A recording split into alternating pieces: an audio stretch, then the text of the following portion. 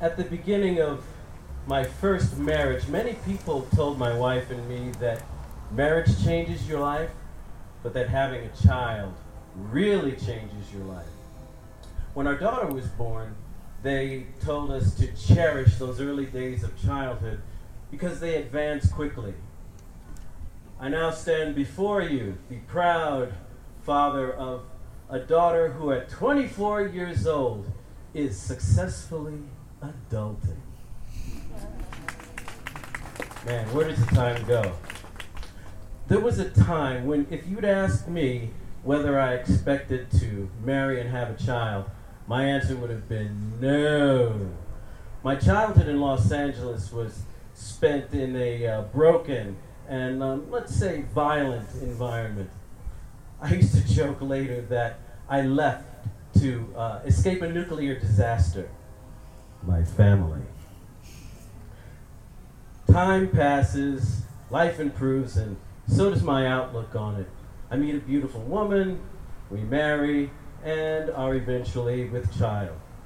When my wife began going into labor, I was being interviewed at a local television station about a music project that I'd recently co-produced. And one of the singers from the project was with me. My wife calls, tells me that it's time to start heading to the birthing center. So I leave my singer friend to handle the rest of the interview and sped to my destiny. Next stop, Parenthood. Now, I have to clarify that before my daughter was born, I was not what you would call a crier. I'd been hardened by my earlier days, but when I saw my daughter emerge from the birth canal, I was transfixed. This is really happening. The midwife wrapped my daughter up and handed her to me. As I was marveling at her beautiful face, her closed eyes, cute little nose, I also noticed that the ends of her mouth were turning downward. She let out a little cry, and that was it for me. I could feel the ends of my mouth turning downward, and I let out a little, "I'm sorry." From that moment on, the waterworks would flow pretty freely. But that was a touching point. But there's a to this day I'm still verklempt at the courtroom scene in Patch Adams when all the kids are marching through the door. And guess what? There is absolutely no threat to my masculinity. Now, once my daughter was born, I had determined to be a better parent than my parents had been to me.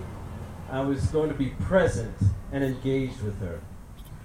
To focus that intently on the needs of another human being is undeniably life-changing. Another way my daughter has changed me, yelling. I can't stand yelling. I hate to be brought to the point of yelling. It's an uncomfortable feeling for me. Now, it takes a lot to get me to the point of becoming demonstrably angry, but family has a way of pushing your buttons, right? Also, it's not good to discipline a child in anger. So I found a way around it with my daughter. I took radio broadcasting in high school and I sing. So I'm used to projecting from the diaphragm. So I decided to go full opera. Whenever I needed to get my daughter's attention, I'd bellow, "Faith!" I'd get her attention and without tying my stomach in knots. Now, there is an artifact from that time. When Faith was in high school, she set up her contact information in my phone with 7 exclamation points after her first name. So now whenever I type her name to send an email, the autocomplete resolves to Faith. Faith and I watched a lot of cartoons together.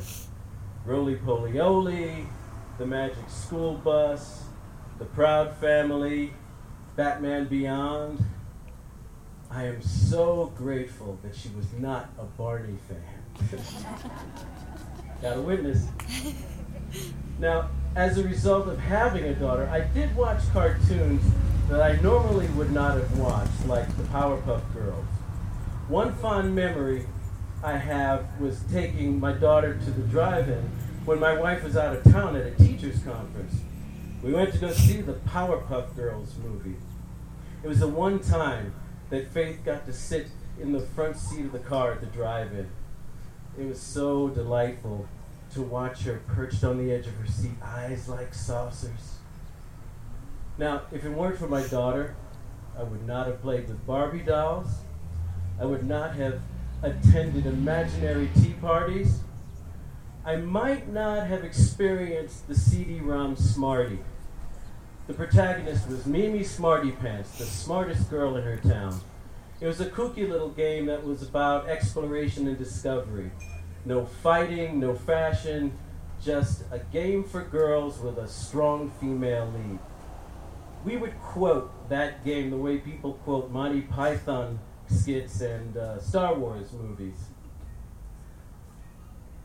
My first wife and I divorced when Faith was in high school. And Faith actually became close to my second wife, Candace, way before I did. Candace has always been interested in mentoring girls, and so she would have the girls over to hang out and talk.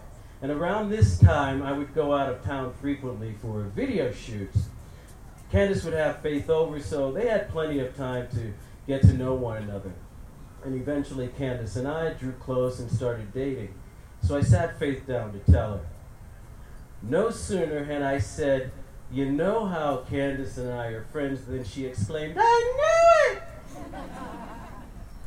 Apparently other people got the message way before Candace and I did. There are many memories that define my relationship with my daughter. Some positive, some not so positive. But through the diaper changes, through the hair braiding, through the tears, I'm grateful for the time spent with Faith. From watching her take her first steps as a baby to seeing her take her first steps into adulthood, the pride, the relief have become cherished emotions. I truly treasure the experiences we've shared together. Now, many parents become preoccupied with their influence upon their children. I had never really considered the influence that my child would have on me. And I've learned a lot from Faith. She keeps me up on what the young people are listening to these days. She's taught me about search engine optimization and psychology. But most of all, she has influenced me to be a better human being. Thank you, Faith.